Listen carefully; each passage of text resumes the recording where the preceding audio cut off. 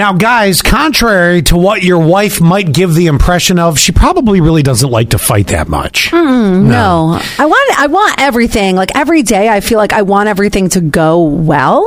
And your way? Well, I mean, not always my way, but like leaning your way? Leaning my way in a cohesive way. So a study says marital fights are less harmful on kids when dad keeps it constructive.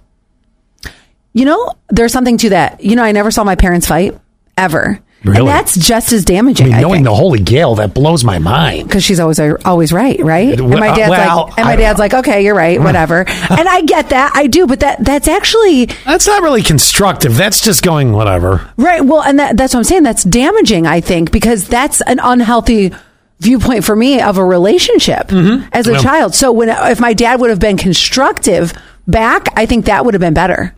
Mothers apparently reported decreased social emotional skills in their child, if dad kept it constructive. So, basically what we're reading here between the lines is, guys, if you know mom's a little cray-cray, oh my gosh, don't fight with her.